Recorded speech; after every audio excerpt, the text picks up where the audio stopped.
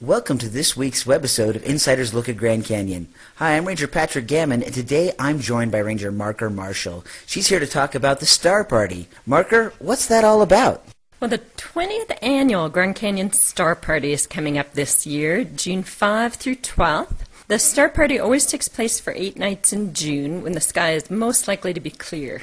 They pick the dates to avoid the light of the moon, so it changes a little bit from year to year. It takes place on both rims at once. The Saguaro Astronomy Club of Phoenix provides the volunteers and telescopes for the North Rim. Tucson Amateur Astronomy Association does the same thing for the South Rim. So, Marker, how does this actually work? Well, on the North Rim, there's an astronomy slideshow at 6:30 p.m. at the Grand Canyon Lodge, and about 10 telescopes, as many as fit on the terrace of the Grand Canyon Lodge, are set up after dark. On the South Rim, everything happens at Yavapai Point.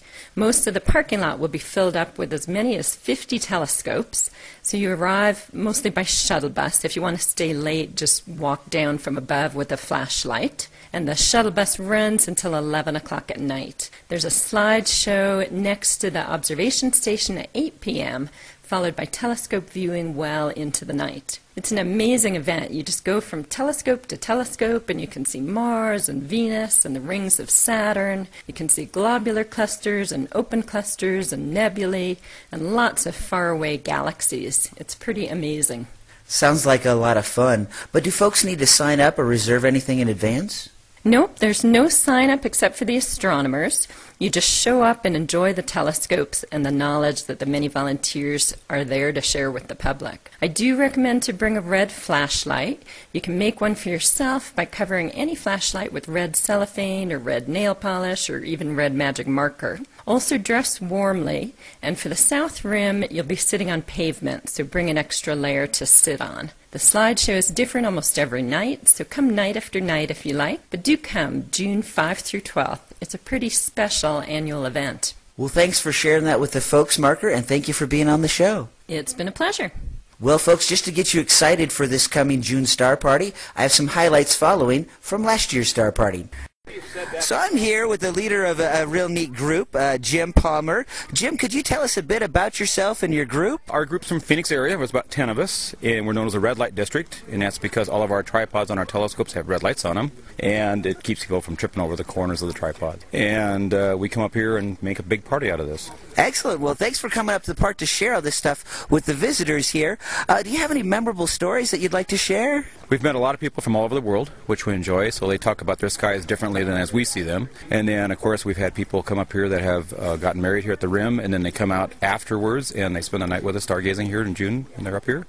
We had a group of tourists from Italy, a whole busload that lined up, and we would tell the interpreter what we were looking at, and then she would translate the entire group, and then we'd get this line of 60 people all of a sudden lined up at the scope. And it's kind of just a neat function to do. My name is Bill Lofquist. I'm with the Tucson Amateur Astronomy Association, who sponsors this event. And I have a Dobsonian telescope, Dobsonian style of telescope, but it's based on the Newtonian reflector, which was developed by Sir Isaac Newton way back when he lived in England 2 or 3 centuries ago.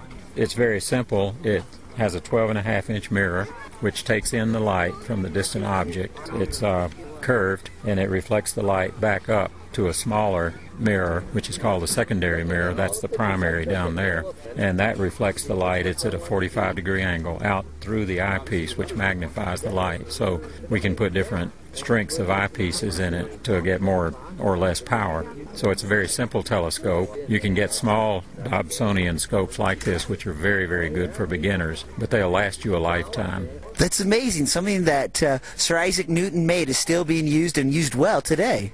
It was revolutionary back in his day, and it still holds up. It's very solid, very simple, and a lot of fun. Folks, I've moved down the parking lot a little bit further. I'm here with Randy Peterson. Randy, could you tell us a bit about yourself? Sure. Yeah, I'm an amateur astronomer with the East Valley Astronomy Club out of the East Phoenix area. I've been coming to the Grand Canyon Star Party for about 15 years, other than missing one time because of work. and you meet all kinds of people from all over the world here, which is a lot of fun and it's pretty exciting. Thanks. Hey, could you tell me, what are some of the things you like to look at through your telescope? Is it planets? Is it galaxies? What's your thing? What do you really like? Well, from here, I like looking at galaxies. We do a lot of outreach parties in the Phoenix area, and you basically cannot see galaxies from Phoenix because of light pollution. So, from here, you can show the general public a lot of different galaxies, and they say, hey, I see that. Whereas in Phoenix, if you try to show them galaxies, they generally say, I don't see anything. So I like to show them galaxies from here. Well, Randy, thanks so much for all the years that you've been coming out here, and I hope you enjoy the dark night skies of Grand Canyon. Oh, thank you very much. I enjoy being here. Thanks for the interview.